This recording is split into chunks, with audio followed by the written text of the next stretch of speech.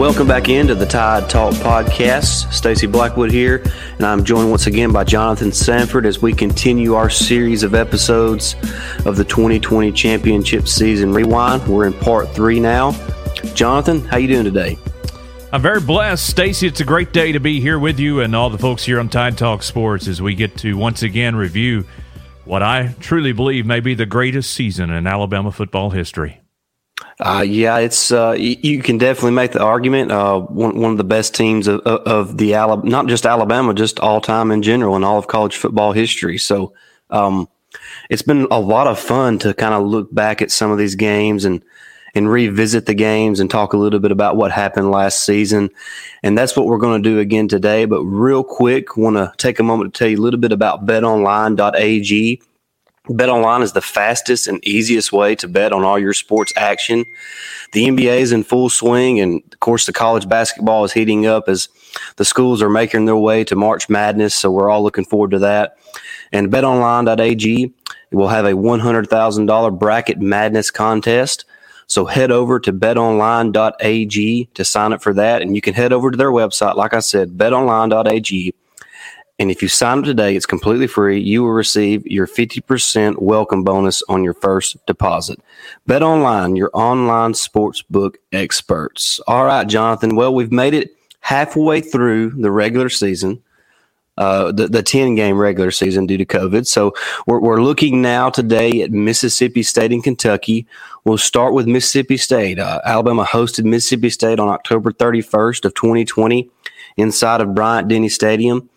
And just initially, Jonathan, just looking at that game, what were your expectations going into the game? What were you looking for from the team in this game, and what did you see?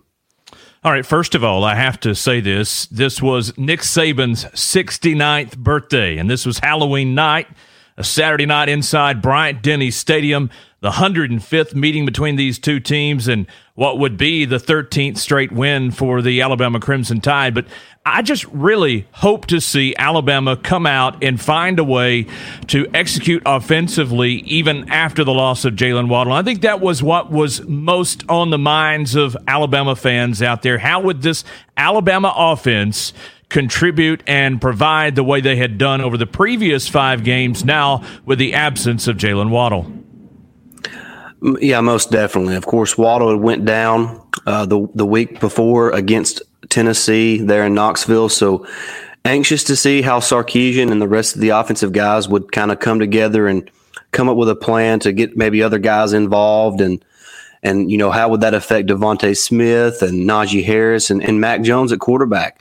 We're still only looking at really, I know we started the last couple games of last season, but really it's just this Mississippi State was going to be his 6th game as the guy. So what can we expect from Mac Jones and those other guys? It's really something that was, on the minds of a lot of Alabama fans. And,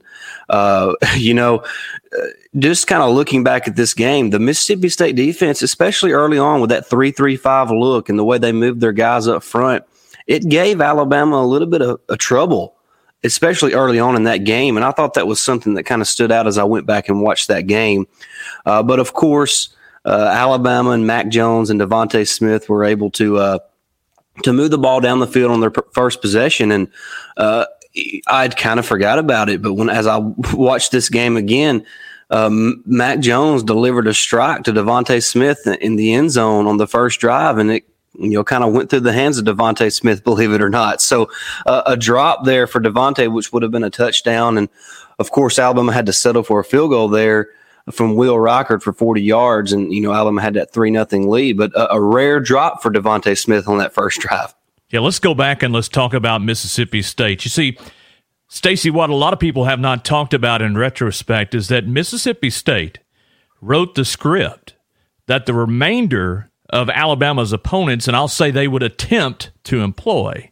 Right. As you mentioned, the Bulldogs, the 3-3-5 defense. I mean, this is a 34-year-old defensive coordinator, Zach Arnett, who committed to that soft zone there at Mississippi State, which meant for Alabama more the short passes were going to be available than the deep balls that had become truly, if we're being honest, that was Mac's calling card the first half of the season.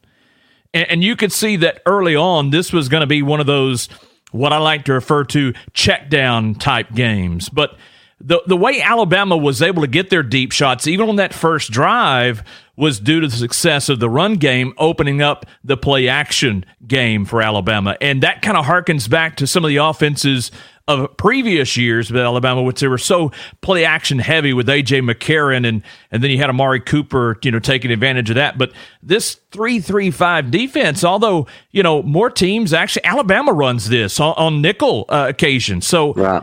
Although it's began to become more prominent in the SEC, it's still a unique defense. And they came into this game, by the way, leading the SEC in total defense, which I don't think a lot of people remember looking back, although we know that they were prone because of that defense to give up big yards on the ground. But you mentioned it, the start to this game for Mac Jones, I mean, some people said he came out relatively flat. I just think it was a matter of adjusting to what they saw. And Mac in the postgame said they didn't see anything different, but they just had to adjust as to what they saw on the field in real time. And that first drive, you talked about it. You made it very, very clear there on that first drive.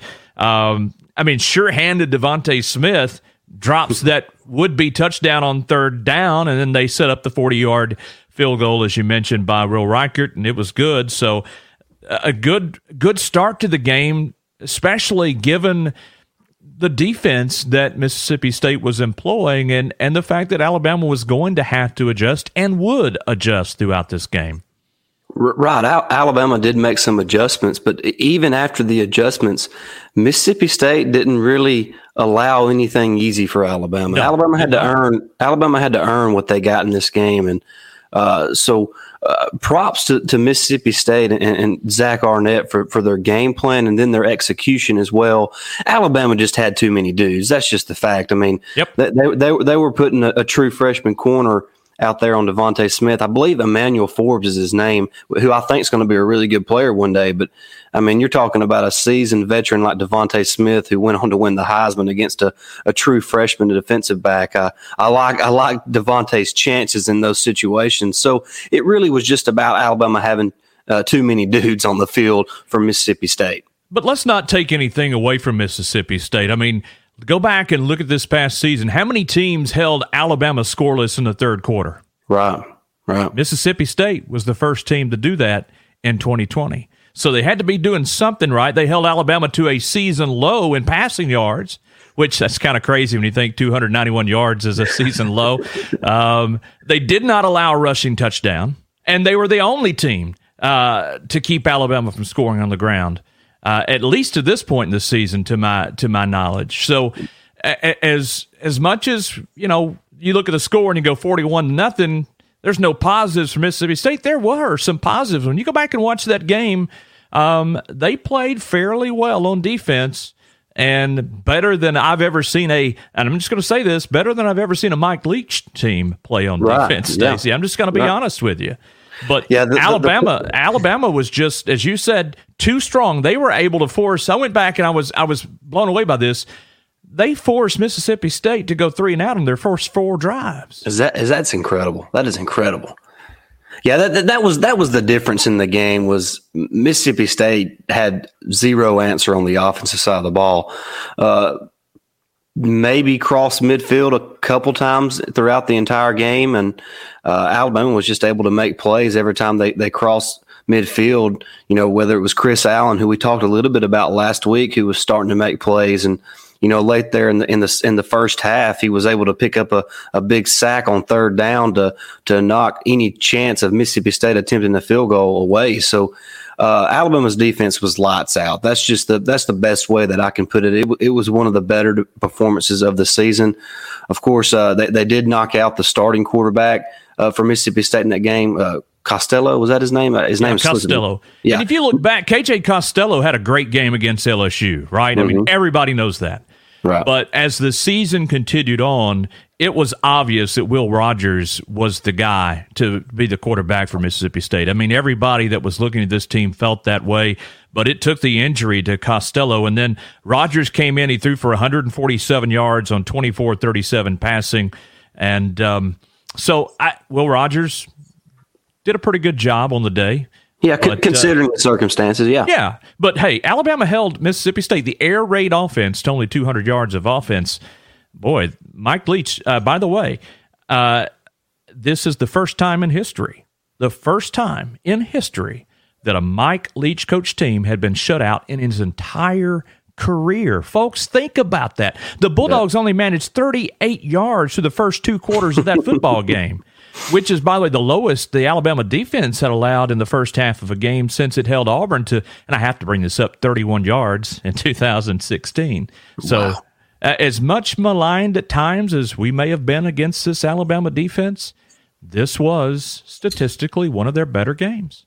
Yeah, it really was. And it was kind of a performance all the way around. The defensive line was making some plays. The linebackers were, playing their zone. Alabama was kind of implemented a zone concept instead of playing straight up man-to-man against this air raid attack. And the guys on the back end, made plays on the ball. Instead of allowing guys to always catch it, they would, try to get their hand in there and knock it away. And Alabama just played really good on the defensive side of the ball. And like I mentioned, Mississippi State really was only able to drive the ball a couple times in the game.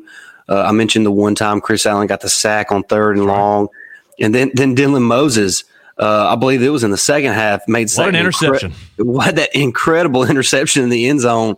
I'm not even sure he knew the ball was coming. I think he just said, I'm going to stick my arm up and see what happens. And he was able to take the ball away from Mitchell there in the end zone. So a really big play there by Dylan Moses to preserve the shutout against Mississippi State. And you mentioned Amari Cooper a little bit ago. Devontae Smith actually tied Amari Cooper in this game for the most touchdown receptions in Alabama history with 31. And there's several games to go. So, just another notch in Devontae's belt to his incredible career that he had at Alabama, and tying Amari Cooper. I honestly didn't know if anybody was ever going to do that after the year he had there with Lane Kiffin and Blake Sims throwing in the ball. So, really proud of Devontae and how he just kind of stuck it out for this senior year. And we haven't really touched on that much yet. And him coming back for his senior year, obviously he won the Heisman Trophy, so this is really stating the obvious, but was just it was really the turning point for this team, was having guys like Devontae and Najee come back for one more year, Alex Leatherwood, those top players. Yeah, you talk about Devontae Smith. He had 4 touchdowns Saturday night in this game, and when you think about it. He had 5 the previous season. I believe the SEC holds the SEC record for consecutive games with more than 4 touchdowns, 4 or more touchdowns. So that's impressive in itself. Had 4 the previous season and 5 5 the previous season, and then 4 in this particular game that we're talking about. So he also was 2 catches short of tying the single game school mark. So. He was just a record setter all the way around. Yeah, and the thing about Devontae, just real quick on him, he never looked like he had to really try that hard. It seemed so effortless for him, running routes, catching the ball. It was so natural to him, and he was just incredible. We're really going to miss having a guy like Devontae who, wasn't really the biggest, maybe not even the fastest guy, but just played the right way and was able to make plays, every time he was called on. Stacey, since we've got some of these guys coming back next season, some of these freshmen, I wanted to spotlight a couple here. And you've already mentioned Will Anderson. Will had 5 tackles in this game, 2 tackles for loss and 2 quarterback pressures. And he was leading, again, the league in quarterback pressures, even at this point in the season. Showed a lot of burst, a lot of explosiveness throughout this game. And another guy, Malachi Moore, he led the team in tackles. I believe he had 8 on the night. Tackle for loss, broke up 2 passes. Just several, I think, probably more underrated plays against these Bulldogs. And you mentioned the defensive line. I want to talk about defensive tackle Tim Smith. This was another game where he impressed me. He forced and recovered a fumble in this football game. And then Trey Sanders. Offensively, at this point, I felt like Trey Sanders finally got things going on the ground. And Sanders actually had, if you go back and look at the stats, he had a better yards per carry mark in this game than Najee Harris, which that's saying something pretty big. He had 6.7 yards per carry and 5.7 for Harris. So good night for him, and 12 carries, I believe 80 yards on the game. So a good night for Sanders. And then one final thing. This was Brian Branch's first career start, and it came against an air raid offense. And you talked about the change in a little bit of the defensive philosophy in this game. That came in big later on down the season, and we'll talk about that as we go along. Yeah, I'm glad you brought up Tim Smith. That's a guy that really, every time he got on the field, seems like he was making plays for the team. And so I'm really excited to see what the sophomore can do this upcoming season. So he's a guy we're definitely looking out for. And then, of course, Malachi Moore and Brian Branch, Will Anderson, a lot of freshmen made impacts on the team last season on that defensive side. So should have a really good unit coming back. One of the guys that will not be coming back, unfortunately, he kind of sealed the shutout towards the end of this ball game with 2 minutes left to go with a pick six, and that's Patrick Surtain II. Yes. So really big play by him. One of his bigger plays there at Alabama. Not many teams really threw to his side of the field a whole lot. So and that's one of the reasons why he always had his guy locked up, and Patrick Surtain was able to, like I mentioned, get that pick six there with just a couple of minutes left to go in the game. And Alabama wins the game 41-0, like you mentioned, on Coach Saban's 69th birthday.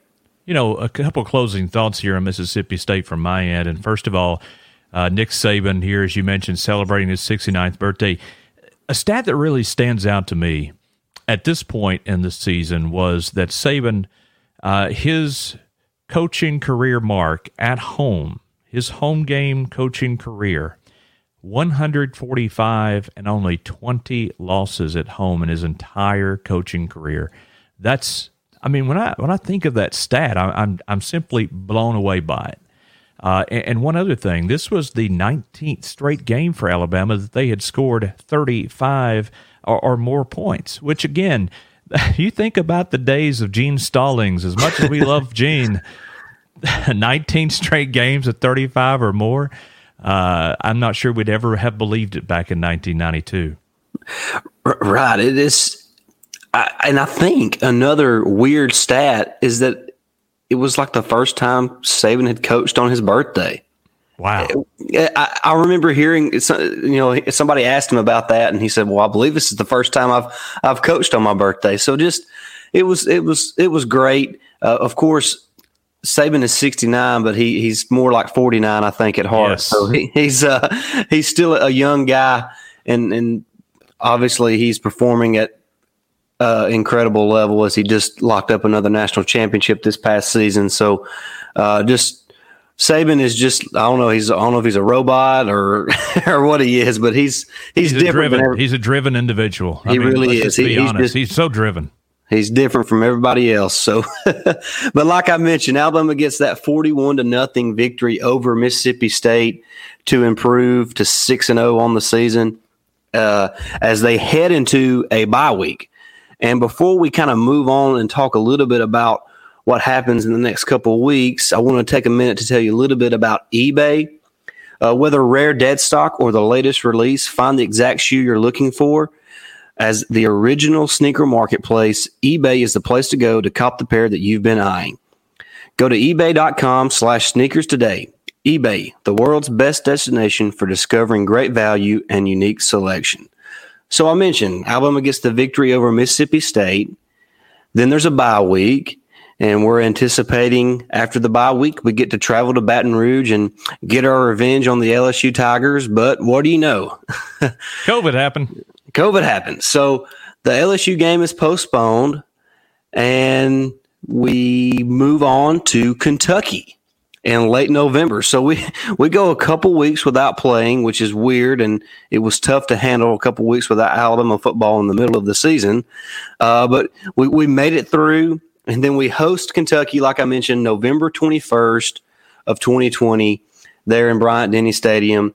And as we go into this game, Jonathan, like the last games, kind of what were you looking for as this game unfolded, and what did you see?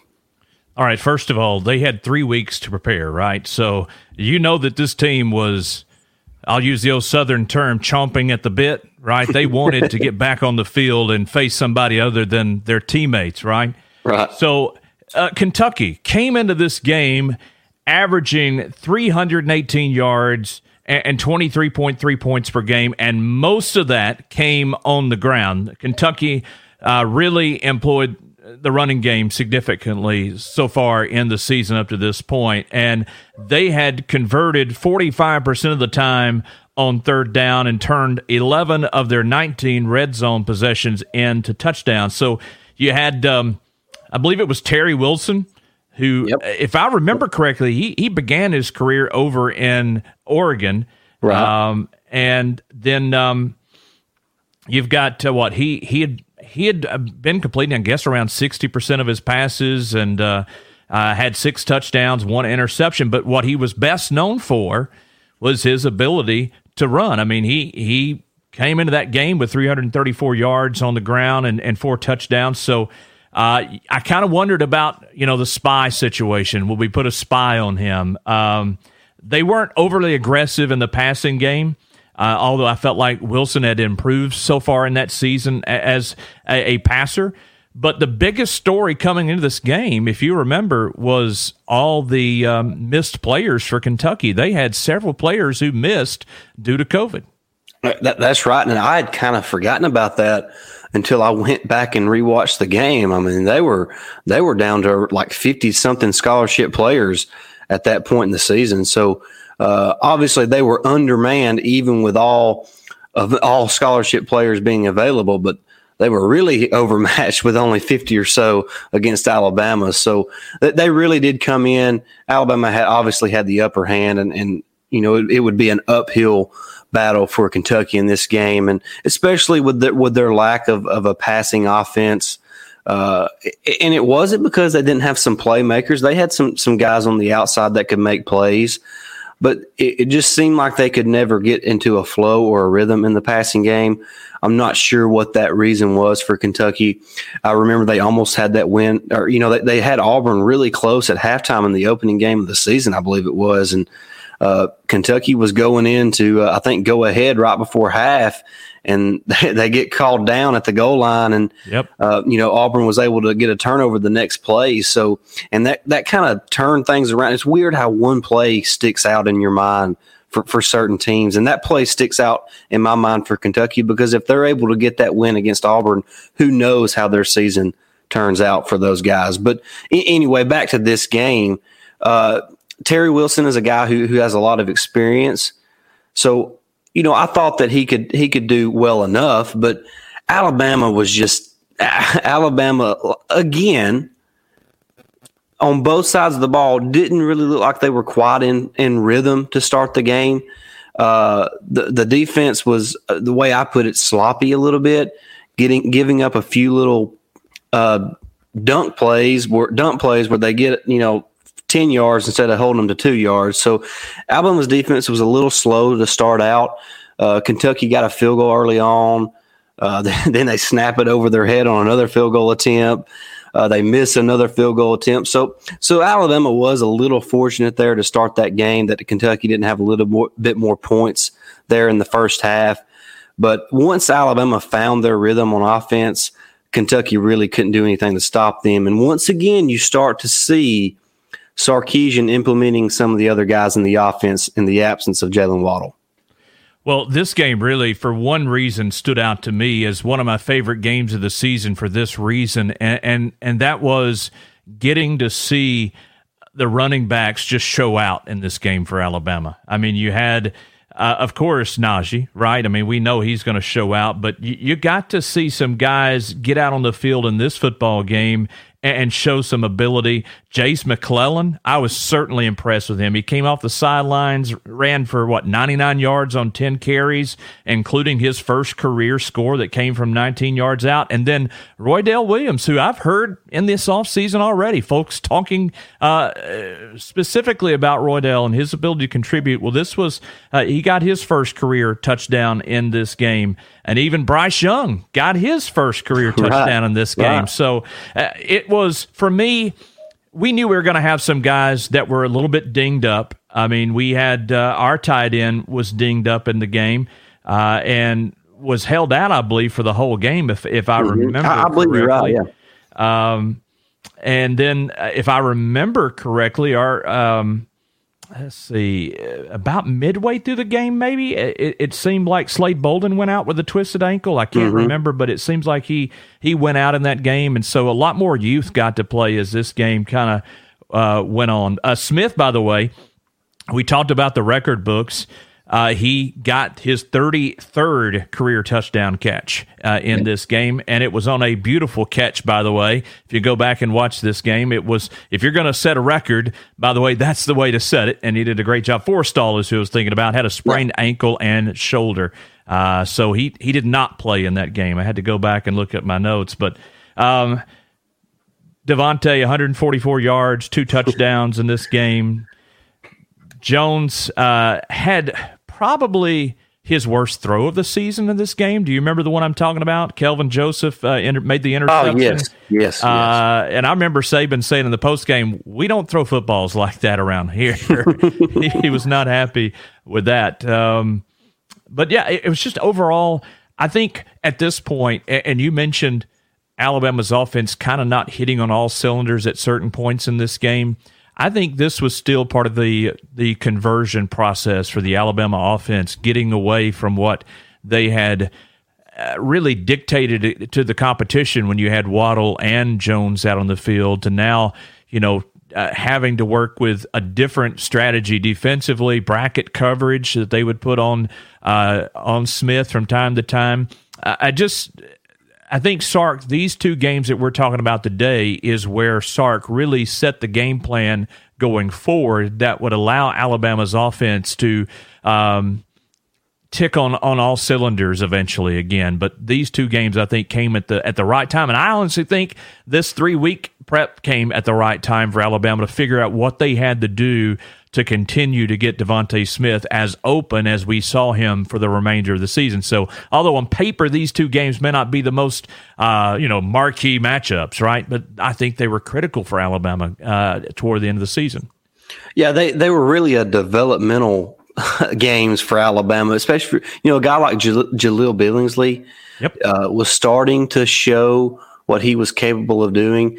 He started out this game really well. 2 catches early on in the game for, I don't know, probably, I don't have the stats pulled up, probably 50 yards combined on them 2 catches. So he was really starting to show what he could do. I think Sark was trying to find new ways to get him the ball in the absence of Waddle. So like you mentioned, it was a developmental process for Sark and the rest of the guys on the offense in these last few weeks. With the game against Mississippi State, the couple weeks off, and then here against Kentucky. And, we don't sound like we're too excited about this Kentucky game because it was kind of a weird game. It was. I mean, Alabama won by 60 points, but it didn't feel like 60 points. It was, no, it didn't. It was an odd game. Even going back and watching it, it was strange. Like, you're like, hey, you look at, see, we won 63-3. You're like, oh, man, yeah. But it was kind of it was just strange. I'm not sure how to explain it. I'm sure that you remember watching it last year if you're listening to us now. But go back and watch the game. You're starting to see some of those younger guys like Jaleel Billingsley make plays, Jace McClellan, Roydell Williams, Bryce Young, like you mentioned, threw his first touchdown pass to none other than Devontae Smith. So you're starting to see those young guys make plays and what they're capable of doing. And what Sark is able to do once he has a little time to figure out how to call plays without Jalen Waddle in the lineup. Well, there were 2 things as we kind of wrap this up here with Kentucky, 2 things that really stood out to me. One was the performance of Christian Harris. I mean, he was a man out there in this game. 11 tackles, had a sack in this game. I think Chris Allen also performed well in this game. Daniel Wright had 8 tackles. And don't forget Daniel Wright. I mean, he's somebody that kind of got a little bit maligned earlier in the season. He had a pretty good game on this occasion. And then finally, you talked about the offense. Okay, wait a second. I mean, for us, I don't know if we're spoiled or not. But 509 yards and 63 points at the end of the day. Most people, that is a high watermark day, right? But we've been very blessed. I mean, over the last 2 seasons with Tua and Mac and Sark and Jalen and Judy and Ruggs and Smith, it's just wow. And then, but I will say, I thought the offense got better as the day went along, and I felt like the real key to that was I felt like the offensive line. I felt like Landon Dickerson. If you go back and watch that game, he had one of his best games of the season as that game went along. So even though they kind of struggled at times and didn't look as smooth in terms of operation as they may have done earlier in the season, I felt like as this game went along, they started to find themselves with these adjustments that we've been talking about. Yeah, I couldn't agree with you anymore. The offense, like you mentioned, we've had such an embarrassment of riches lately that if we're not seeing those big 60-yard bombs or 80-yard bombs or 55-yard touchdown runs, that we seem a little disappointed. But Alabama, like we mentioned, able to get the 63-3 win over Kentucky. Another strong performance. Just like you mentioned, we're so spoiled that we don't even really bat an eye at a 63-3 win. So just kind of business as usual. Well, you mentioned Billingsley. And by the way, I do believe this was his first career start. So he got the nod in this game. And I think there were, overall, at this point in the season, I think there had been 13 players that had made their first start during this season. So if you're somebody out there, if you're a recruit and you're thinking, oh, if I go to Alabama, I'm not going to get a chance to play, go back and look at this season. How many freshmen played in this championship season for the Crimson Tide? I think you'll be singing a different tune once you look at that stat. This game, though, to me, at the end of the day, it was just what the doctor ordered for this team, and especially knowing what we had coming up. The very next weekend, right? As we were going to be taking on our rivals from down south. Yeah, it's Auburn coming up the next week. It's the last season was so weird. I mean, I can't get over the schedule. I noticed the hesitation, and I'm like you when I looked at Auburn was right Kentucky. As I was doing prep work, I'm like, wait a minute, is this right? Yeah, the COVID really threw a wrench into everything, but like you mentioned, Auburn is next, and then I believe it's LSU. If I'm that's correct. So there you go, guys. The next week's episode is going to be a lot of fun. We get to talk some Auburn and some LSU. Yeah. So I think that's going to be a lot of fun. For this episode, we wrap it up with a 63-3 win over Kentucky. Any final thoughts before we head out tonight? I'm just going to say I'm excited. I hope you folks have enjoyed this episode. I'm excited for next week's episode, getting to get revenge against the Auburn Tigers and the LSU Tigers. It was the Kill the Tigers tour for the Crimson Tide, and it was all about taking what had happened last season and making it right. I mean, if we're being honest, that's what those 2 games were all about for the Crimson Tide. It was about performing at a high standard and making right what went wrong the previous season. That's exactly right, and that's exactly what we're going to be doing next week at the same time. So make sure that you are subscribed so you don't miss one single episode of our podcast. Head over to TideTalkSports.com so you catch all the latest in Alabama athletics, whether it's basketball, softball, baseball, you name it. We're going to be covering it there at TideTalkSports.com. Jonathan, real quick, let everyone know how they can follow you on social media. That's right. On Twitter at JSANFORDTTS. Again, J Sanford TTS. That's on Twitter. Love to have you as a follow. Absolutely. And you can follow Tide Talk Sports on Twitter at Tide Talk Sports. And I'm at Blackwood TTS. And until next time, roll Tide.